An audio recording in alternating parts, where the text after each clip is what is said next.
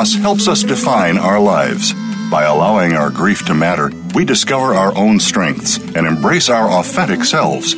Welcome to Good Grief with your host, Cheryl Jones. Get ready to be inspired to create a deeper life, to make your time on Earth much more meaningful. Now, here is Cheryl Jones. Hello, I'm your host, Cheryl Jones, and I want to welcome you to Good Grief, where we talk each week about the transformations that can come from loss. Today, I'm welcoming Patricia Eagle. Patricia's the author of Being Mean, a memoir of sexual abuse and survival. She discovered language with her first word, bird, and later found great solace in nature. 6 decades of journaling also served as a life buoy, tangible evidence of a life explored in earnest while being tossed by the confounding experiences of childhood sexual abuse. Her experience as a high school teacher informed her master's research on the use of professional reflective journaling, a method to help educators better understand themselves and their students. A story gatherer, Eagle maintains an unyielding commitment to excavating and acknowledging what is resilient about her life and the lives of others. As an author and a life cycle celebrant, she has 7 stories published in 4 anthologies and online. Eagle lives amidst mountains and hot springs in south central Colorado, where she watches the Milky Way splash across the night skies. And you can find more about her at patriciaeagle.com. Welcome, Patricia. Thank you. Glad to be here with you. Glad to have you. I'm appreciating. I appreciated your book, and I'm appreciating being able to have this conversation for a few reasons, but they could be summed up under this umbrella. You were willing to, with a lot of courage, kind of pull the veil back on a lot of the experiences that people don't often talk about: sexual abuse, abortion, bad decisions, kind of real life. And so yeah. I really appreciate that. But could you tell us a bit how what pushed you to write the book and do the hard work of uncovering your life in that way? Well, let's see. What pushed me to write the book and do this hard work? Really, Cheryl, I got to a place where I just didn't feel like I was living fully. And I felt like one of the reasons that I wasn't living fully was that I still had so much shame, and that weight of shame was pulling me under. And I also felt the weight of secrets. Even though I had spoken to family and friends about my sexual abuse, it didn't mean I kept speaking about it. And then all of the other things that you mentioned as well, which I feel like were consequences of having been sexually abused as a child, which reckless living and self-sabotaging behaviors would encapsulate a lot of that behavior, that description. I felt like that I wasn't able to step out of that, and I began feeling pretty desperate about it because I had a yearning to experience joy and to live fully. And I began becoming more aware that we can't change what we don't want to talk about, what we refuse to talk about. We can't change even our own lives or a pattern that we see within our culture. And I actually wrote my book before #MeToo, but I was glad that it came out, or my manuscript was out to a publisher about 6 weeks before that. And before it really exploded. I know it was, that phrase was coined about 10 years before, as I understand it. Oh, was it? Well, then, yeah. Yes. I think there was a part of me that wanted to join that group of courageous people that were telling their stories, maybe because I sensed some relief that they had as they told their stories. Mm. And that's a somewhat of a discombobulated description of why I decided to step in and tell mine. So it connects with this thing that I say to clients pretty frequently, which is that shame is like a mushroom. It does really well in the damp and the dark, and it doesn't do very well when the light is shown on it. Ironically, it keeps trying to make you not talk, but uncovering is what often addresses shame. Did you find that to be true for you? It sure did. It sure did. It significantly lessened my shame, and it also, who was it? I think it was a psychiatrist. I read it in Sun magazine. I don't remember her first name, but her last name was Hallward, I believe. And she calls it voluntary vulnerability. And being willing to be vulnerable allowed that shame to lessen, and it allowed me to be able to feel more clarity and integrity in my life just by speaking up and being real, being truly transparent. A popular word these days, but to live it is more challenging than to say it. A bit grueling, for sure. When I received your book and got exposed to the title, Being Mean, it made me so curious how that was the title.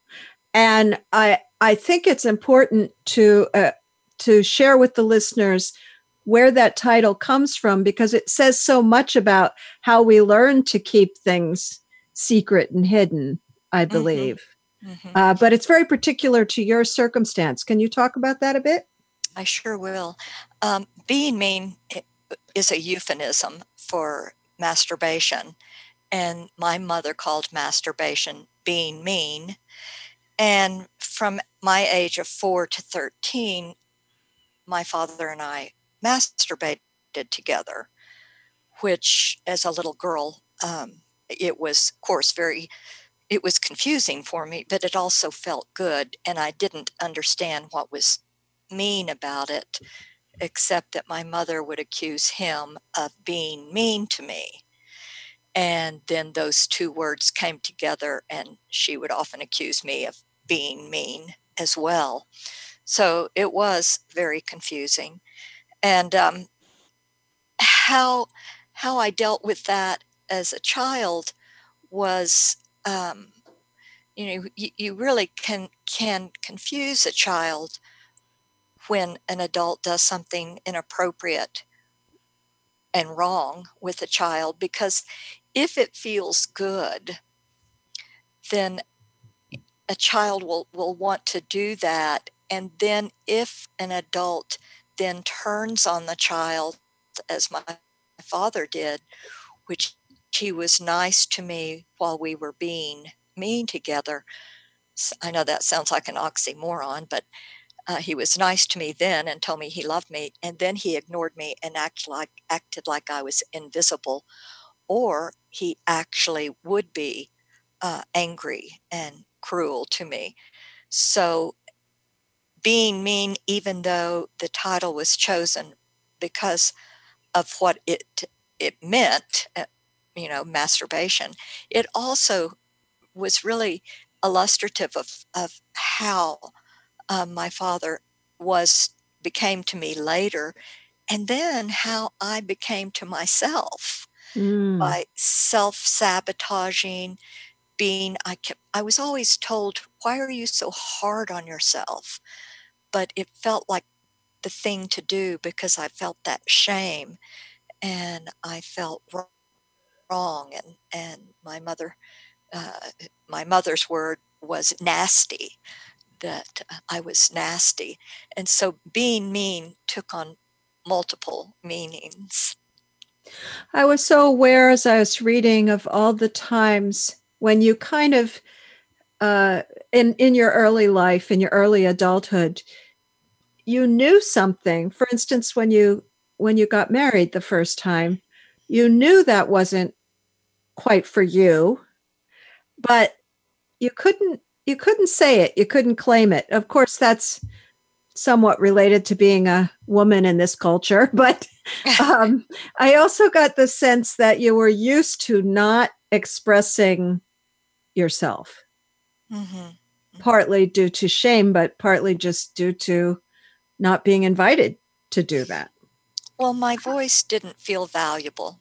So what I said to myself was often that you're not worthy, or you're not right, you're wrong, you're not important, you can't do this, you're not going to succeed.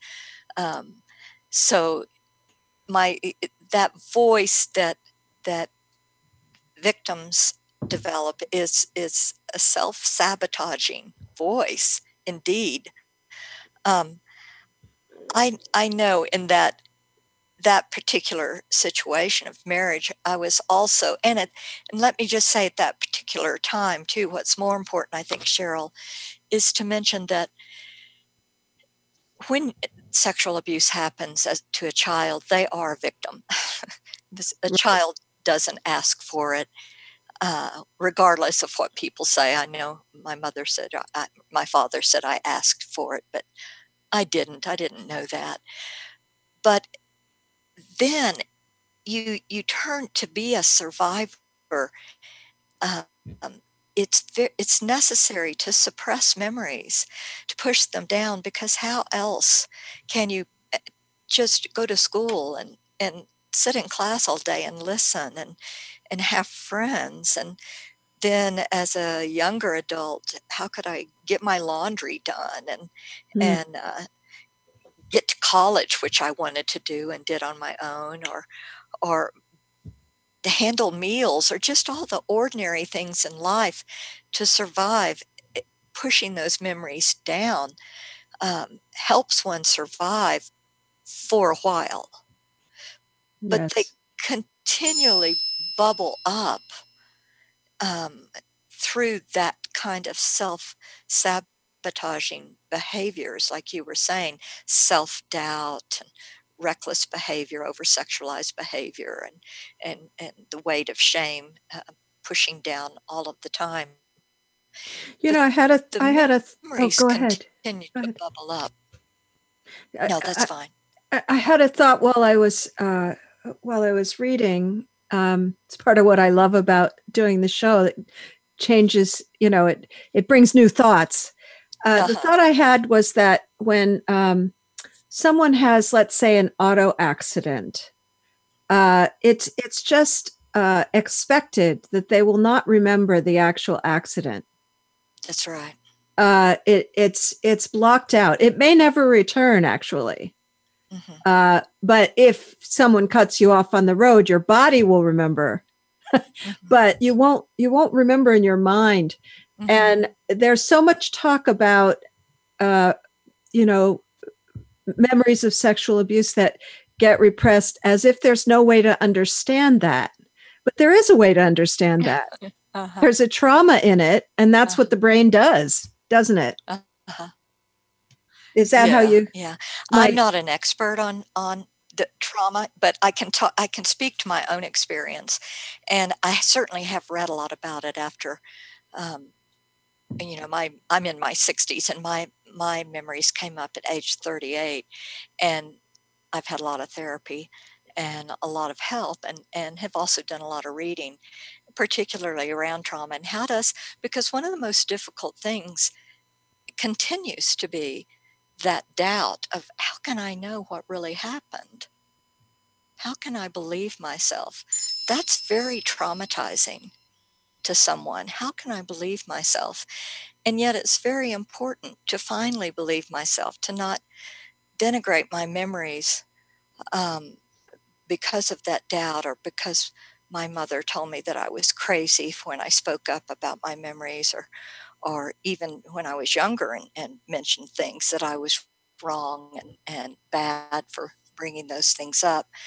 But you're right. I mean, when a car accident happens or something traumatic, and all those sensations are boom, at peak, whether it's what you see or feel or hear or taste or all of that. And it person maxes out, particularly a child.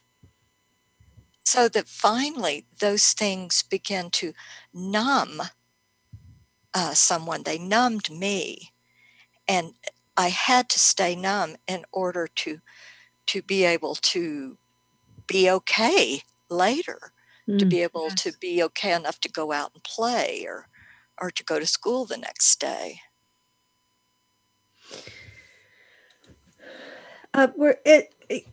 This is a bit of a jump, but I think we've been talking about what that resulted in your life. And one thing it resulted in is kind of risky sexual behavior that made it incumbent on you to have a few abortions at a young age, which is not a surprising thing. I mean, there's a pretty strong connection between early unintended pregnancy and abuse, as far as I understand it. Mm-hmm. But I wonder if you would, just before the break, we only have a few minutes before break, would you share a little bit from the book about that first experience of terminating a pregnancy? And then when we come back from break, we'll talk about that. Well, as I look for it, I have my book handy. As I look for it, I do want to say that child sexual abuse is a huge public health problem. And yes, multiple pregnancies is one of those health problems, alongside with anxiety and depression and suicide attempts. Mm-hmm. And for me, it was also migraines. Over-sexualized behavior is not unusual either. So sure. I thought what I would do here is just, when you said from the book, maybe read a small section of that. We just have just a couple of more minutes, so a small section would be perfect, and then we can talk more about it after our break. Okay. Well, I did have an illegal abortion at 18, and what I say in here is, it occurred to me that I've not even asked for any details amidst my raw determination to take care of myself. I did not ask this woman, the abortionist, about her background, the method she uses, or how long the procedure will take. I made the appointment and asked what it would talk. At the time, all I could think of was how guys could relieve themselves with an orgasm and then just move on without a second thought of the consequences. That is exactly what I want to do. Detach and move on. Take ownership of myself, of my situation, of my sexuality. Move on and not shed a tear. I have another paragraph, but I'll check in with you. Yeah, let's come back to it after the break. I think that's a very good start on what I was thinking of talking about next. And okay. Listeners, during the break, you can go to my website and social media at the Good Grief page at Voice America. There's links to everything about me, including a link to my novel, An Ocean Between Them. And to find Patricia Eagle, you can go to patriciaeagle.com, and her book is available Amazon, Barnes & Noble, everywhere you get books. Be back soon. Think you've seen everything there is to see in online television? Let us surprise you. Visit voiceamerica.tv today for sports, health, business, and more on demand 24/7. What sets apart VoiceAmerica.tv from the other video content providers on the internet? Choice and flexibility means that you can host your video content live or on demand on the main VoiceAmerica.tv channels through your own branded media player or your own private TV channel. We support multiple media formats, so all of your video content can be in one place. We offer a number of advertising and video packages. For more information, visit VoiceAmerica.tv. If you think you've seen online TV like this before, let us surprise you. Perspectives with Dr. Patricia Patel is a program that explores emotional management for a healthier lifestyle. On each program, we discuss ideas that support emotional well-being, such as mental illness, relationships, parenting, and family connections, and much more. If you are facing challenges in your life, you can grow and learn by exploring new techniques in dealing with stress, anxiety, and relationships. Perspectives with Dr. Patricia Patel airs live Wednesdays at 1 p.m. Eastern Time, 10 a.m. Pacific on Voice America Health and Wellness. Are you living a healthy and fit lifestyle? It's not just related to your physical well-being. It also means a healthier mind, confidence, improved health, stamina, and fitness. Talking with Tremaine brings it all to you. Host Tremaine Ellis, along with her husband and co-host David Ellis, will offer support, advice, guidance, and motivation to keep you in your best shape, both physically and mentally. Talking with Tremaine can be heard live every Wednesday at 6 p.m. Eastern Time and 3 Pacific on the Voice America Health and Wellness Channel. Be sure to like the Voice America Health and Wellness channel on Facebook. You'll find great health tips from the experts. Find out more about your favorite shows and talk back to our team. Search Voice America Health or click the like button under the player today. Your life, your health, your network. You're listening to Voice America Health and Wellness.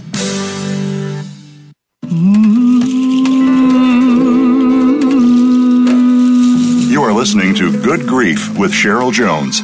To reach Cheryl or her guest today, please call 1-866-472-5792. That's 1-866-472-5792. You may also send an email to CherylJones@weatheringgrief.com. Now, back to Good Grief.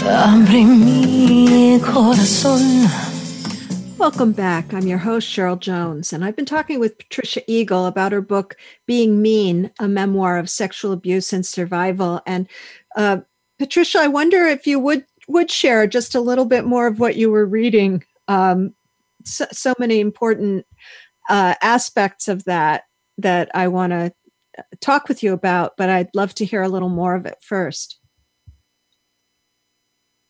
Okay, I will.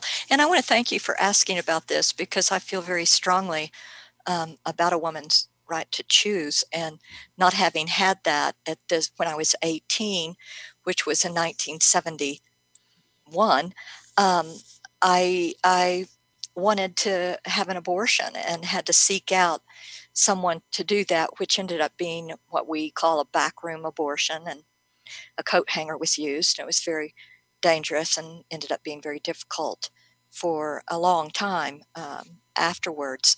So I read one paragraph about how I didn't even ask for details when I called and made an appointment with this woman. And the next paragraph is, I hover above my body, watching, not really experiencing what is happening on that bed, pulling on reserves of stamina and an ability to go into a numb, trance-like state. Without questioning how I learned to do something like this, I slip into what feels like a familiar mode of handling reality, dissociate. It appears this woman is using a straightened coat hanger, swabbing it with alcohol, then slowly sliding it into me. I shiver. Am I cold? I feel a stabbing prick and a couple more jabs. It's almost over, she says, pausing between words. That's it, 3 words, and no eye contact. I'm going to skip down, Cheryl, for a minute to the bottom of the page because women get so much criticism for this decision, and rarely are the men mentioned at all. So at this point in my life, I had been with 2 men, and I wasn't sure which one was the father. So I say, I'm talking about how I'm so sorry that my sister who took me there has to be a part of it, or my girlfriend that drove me to the health center.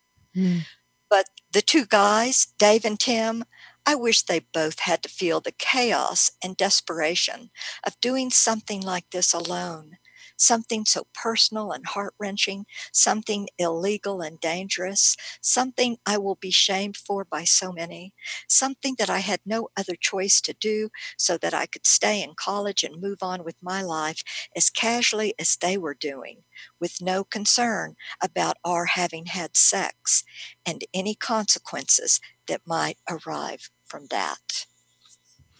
That's so relevant at the moment, isn't it? It sure is. I mean, it reminds me of a guest I had who wrote a book called May Cause Love.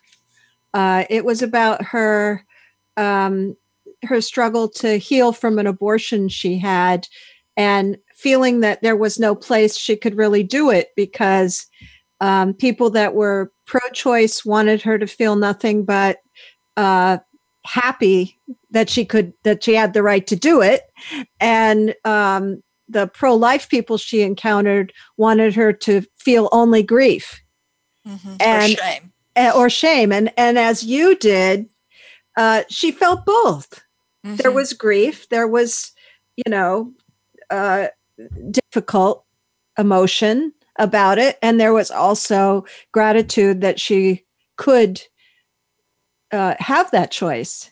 I think it's what's missing in the conversation often. So I appreciated you highlighting that, and how it really is something that, unless a man chooses, basically falls on women. Mm-hmm. It does. And, I often get the question after my readings on why I think child sexual abuse persists. And I think it ties into this whole abortion topic. I feel like that one reason that it persists is because of the power and privilege of patriarchy. That patriarchy shuts a woman up or shuts her down. Or in the case of pregnancy, it's all on a woman's shoulders most of the time. Mm. And whether that woman decides to have the child or put the child up for adoption or have an abortion, it's nearly always on her shoulders, because men have this free ticket, and we still see it. We see it every week. Every day lately, I guess. I mean, our systems, our judicial systems, and our systems in general in our culture just allow men to commit child sexual abuse or sexual harassment with impunity. So they're not really held accountable. And that frequently occurs around pregnancy. And yes, I was pregnant multiple times. So I ended up, I would say 5 times. One time was with twins. And every time, what the men that I'd been with, if they got involved at all, what they said was, "You're not going to have it, are you? Or what are you going to do?" And then they were out of the picture. And that was okay. There's a story in there too about, as you mentioned in your introduction, I taught school for a long time, and I taught high school in Los Angeles, where there was a school for pregnant teenagers. And these girls, half of them were from Los Angeles, half of them were shipped there from all over the United States, because if a girl got pregnant, she just got shipped off. We didn't really know what happened to her back then in the 60s. She just was gone all of a sudden.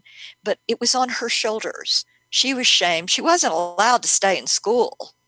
But the men, there was nothing that happened to the boys or the men. And it wasn't always boys. I know when I taught at that school, my girls were pregnant for multiple, same reasons that we hear now. I mean, they were pastors, priests, doctors. Not always a peer. Neighbors. No, not at all. I mean, and sometimes parents, of course. In the best cases, it was a boyfriend. Uh-huh. How I felt, because otherwise it was more abuse. It was abuse even with a boyfriend, and that the boys didn't know how. They didn't have any modeling to know how to be more compassionate and responsible. that's where we are now. How are we going to raise our boys? How are we going to treat these men? If we have 1 in 4 girls and 1 in 6 boys that are at this point in time disclosing sexual abuse, that's a lot of children. Indeed. Think of all the perpetrators. And of course, there's a high likelihood that perpetrators also were perpetrated against. That does occur. I will say that it's more likely there are some women perpetrators, but very few. But women who have been perpetrated against rarely perpetrate against a child. Yes. It is more likely with men. But I also like to be sensitive to that because it's not something to be expected of somebody that has been perpetrated against. Oh, absolutely. I don't mean to imply that whatsoever, but I do think there's at least a damage to a person's compassion that makes it possible to harm someone. I don't think there's one answer to that, is there? It's a harder path to be on once you have been sexually abused, indeed. And how we can get help for all of the children that have been sexually abused. How can we get help for perpetrators? That's one of the resources I list in my book is the Association for Treatment of Sexual Abusers, because we do have a lot. Now, granted, some sexual abusers, like the man that worked for Rockefeller Hospital, the endocrinologist, it turns out to have abused thousands of children. So it's not always, one perpetrator for every one child that's been abused. But how can they get help? Because they're at risk of self-identifying, and yet if they don't get help, they're going to more than likely continue perpetrating. And I have a concern about that. I do think that if we start talking about all this more, if survivors talk about how their lives have been affected amongst one another and publicly, as I am, or read books about it, that will help. That will help people, perpetrators, maybe they will have more compassion if they recognize the damage that they're inflicting. And also perhaps what I hope for is that kids get exposed to the fact that they need to say something if something like that is happening. There's also that, you were kind of shut down from ever sharing that with anybody. And I think that's quite common. It seemed like a turning point in your book. I'll just read a little piece of it. At another point, it's the point where you had an abortion, but it turned out you were pregnant with twins and then had a miscarriage the next day. Mm-hmm. And you say, from somewhere deep, deep within, compassion for these children, my situation, and myself emerges. I imagine wrapping my arms around the baffled young woman I am, lying on that narrow gurney, and I love her, just plain love her. Compassion for yourself. What had happened to begin to cultivate it? Mm-hmm. I just was curious. I never figure that a moment like that comes from nowhere. Mm-hmm. I always figure that something has been germinating that then leads to that's a kind of a breakthrough for you. It felt to me that something allowed for that compassion. Mm-hmm. What led that way? One thing it may have been is that I'd been teaching school, and I love young people and I love children, and that made my heart bigger.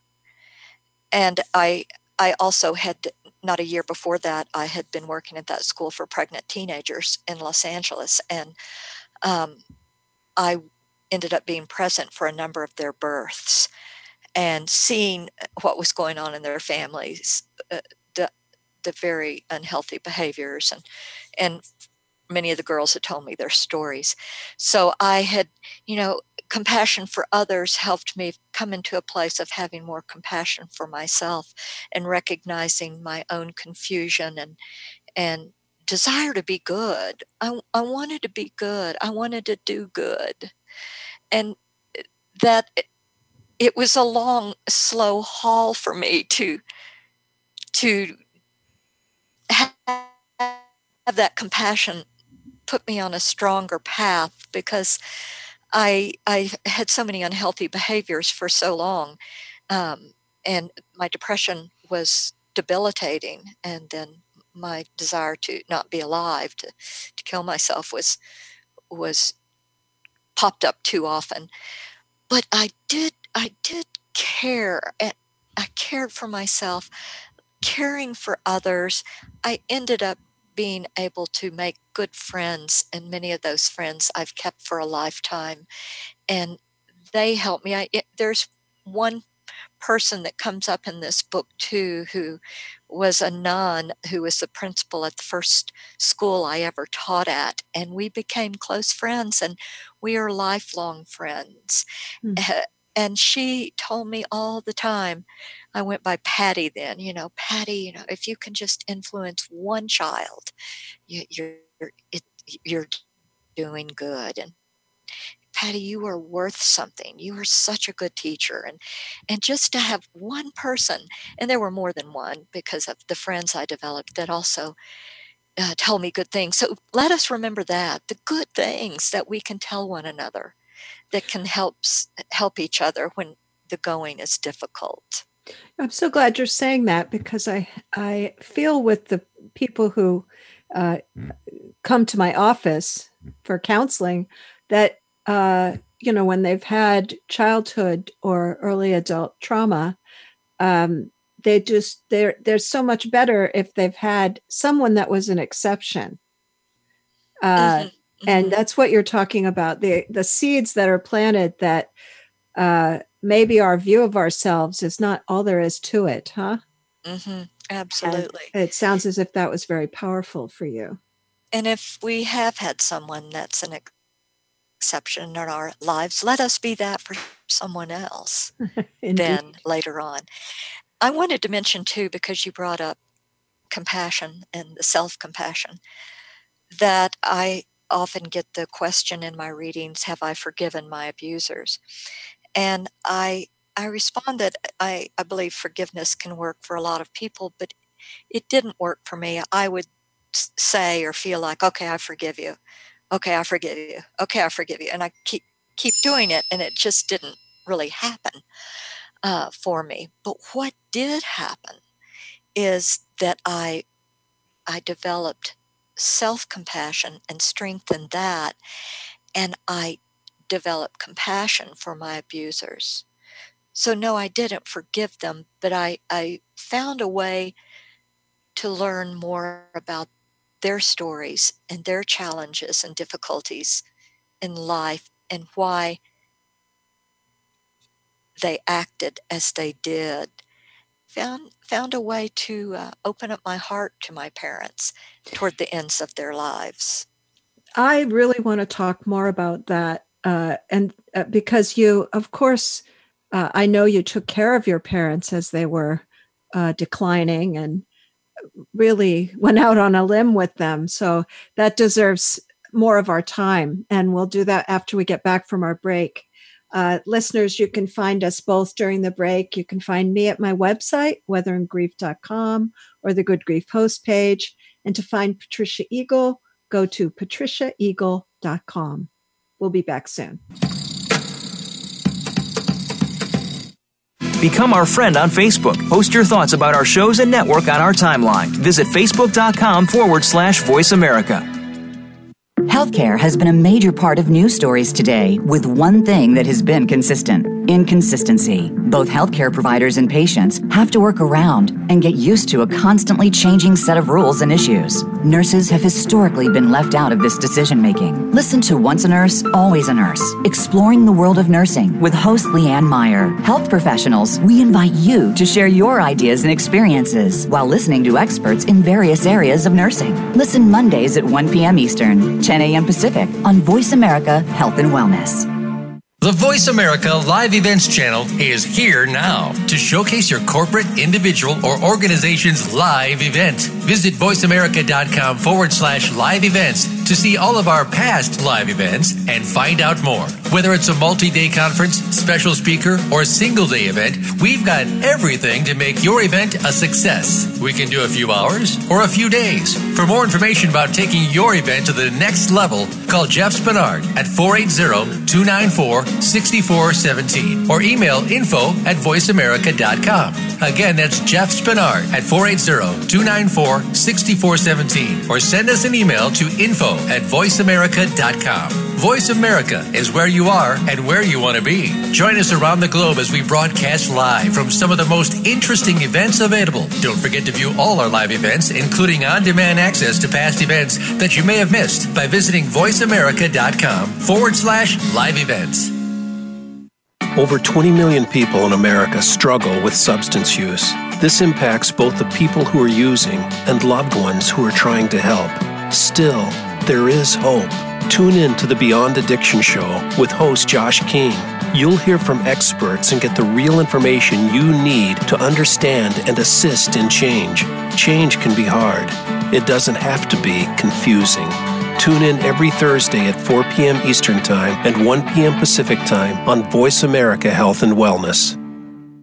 We're making it easier to listen to the Voice America Talk Radio Network wherever you go.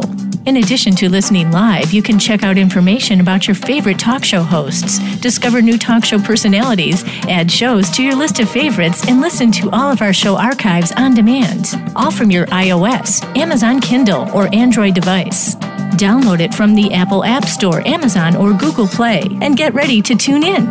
The Voice America mobile app, powered by Aircast.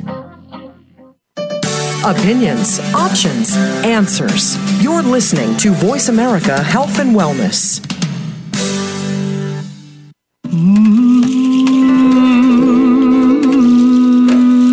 You are listening to Good Grief with Cheryl Jones. To reach Cheryl or her guest today, please call 1-866-472-5792. That's 1-866-472-5792. You may also send an email to CherylJones@weatheringgrief.com. Now, back to Good Grief. Welcome back to Good Grief. I'm here with Patricia Eagle talking about her book, Being Mean. And before the break, Patricia, you were talking about your sense that, your sense that you gained a lot of compassion for your parents, but didn't forgive them. And that's interesting to me in a few different ways, because I think a great deal about forgiveness for many reasons. That pretty much describes how I've experienced forgiveness. I've never forgiven an act, for instance, but I've forgiven people. I've found compassion for them. And so it's interesting to me that that is not how you define forgiveness. No, and again, I want to say that I'm not saying it's a bad thing. I know it works for a lot of people. It works well for one of my sisters who's very religious. And that's just the thing. I'm not a religious person. I'm a spiritual person. I have a relationship with my own spirit creator. But forgiveness all I can say is it just didn't work for me. I would go through the acts of forgiveness and say I'm forgiving, and I just didn't feel any comfort at all. Mm-hmm. But as I flexed my compassion muscle and worked at it over and over, each time I could feel it being a little bit stronger. I could listen a little bit more to one of my parents and feel like I could hear what they weren't saying. My patience I think it's very relevant that neither of them would admit, fess up. Neither of them ever gave you confirmation. even as you became more and more clear about what had happened. And so then I was thinking about the truth of that, and you making the decision when they couldn't really care for themselves anymore to go live with them. What a big decision to make. Yeah, I don't recommend it. I think really, I often used to bite off things that were a lot bigger than what I was ready for. One of the reasons that I did that is that I wanted to write my story, and I felt like it would help to just be right in the murkiness of it all. And it did. And I did write half of my book at that point. But I want to mention, Cheryl, that I accept this one time that my father did apologize to me before my memories surfaced again. I used to come home after I went away to college, when I would come home to see my parents, my mother often left. They would have a fight. I had no idea what they had their fight about. I can guess that it had something to do with me. And I would come home and she would leave and be gone for a night or two. Oh. And so one time I came home and my father was weeping. I'd never seen my father cry. And I sat down next to him on the couch, and he said, "I'm so sorry. I'm so sorry for the things I've done. I don't know why I've done these things." And I didn't know what he was talking about. And I looked at him, and I felt like we were in on something together, but I didn't know what it was. And about, I don't know, it's six or 7 years after that point, my memories came up. And my father and I met privately. And he told me that he didn't know what I was talking about, bringing that up, sexual abuse. And he said, we had a really wonderful family life. And then he recounted a life that was not anything like any life we had ever had. The parts you did remember didn't match what he was talking about, huh? And you know what I realized in that moment, and I've learned since, is that perpetrators also suppress memories so that they can survive. And they, as do victims and survivors, they reconstruct their past. So it was something they can live with, that they feel okay about. And I believe both of my parents did that. And my mother, she was from a time where all of her identity rested on being a mother and a wife. And when she had times, my father was a very difficult man. He actually was mentally unhealthy and had mental health issues. And was very cruel and angry. And she couldn't bring herself to leave him, because then she would have been a failure. In her mind, being a success was staying married, even if it was a miserable, as theirs were, miserable 70 years of being together. I think that is a pretty, I know that your dad went to war. I think generationally that's a pretty common experience, that people came back pretty broken and then tried to have these, leave it to beaver kind of lives that weren't quite possible under those conditions. So I think your story is one I've heard before. I'll just say that. Yeah, think of all those people that continue to come back. They used to call it shell-shocked. Now we know that they have PTSD, and unfortunately we don't have sufficient treatment for them even now. And we certainly didn't then. They were just sent home and told to do the best they could. And it's very difficult on our military and people. I'm so sorry for that situation. Yes. I'm so sorry. You know, I wanted to back on the forgiveness and the compassion topic. I had a writing coach that I had met at a journaling workshop. His name is Mark Matusik, an amazing man. And Mark, in the course of, I hired him literally, and we worked online when I moved in with my parents, which gave me a lifeline. And one of the things he did was tell me to make a list of impactful stories in my life. And from that, I began to work. And he used to read stories I would write him, and he would say, "What would this story sound like if you weren't trying to make yourself look good?" That's a great prompt. And I didn't realize I was, but it was that same thing that I was telling you about, that neediness to make myself other than what I really was, not being comfortable with who I was. And now, how does that tie in with the compassion and forgiveness that we were talking about? Mark quotes in one of his books, When You're Falling, Dive. That's it. He quotes this Tibetan nun that was put in a cage for 11 years, beaten and tortured. And actually, she was put in a cage for 22 years. And during the middle of those two, one of the things she said was, hatred does not end by hatred.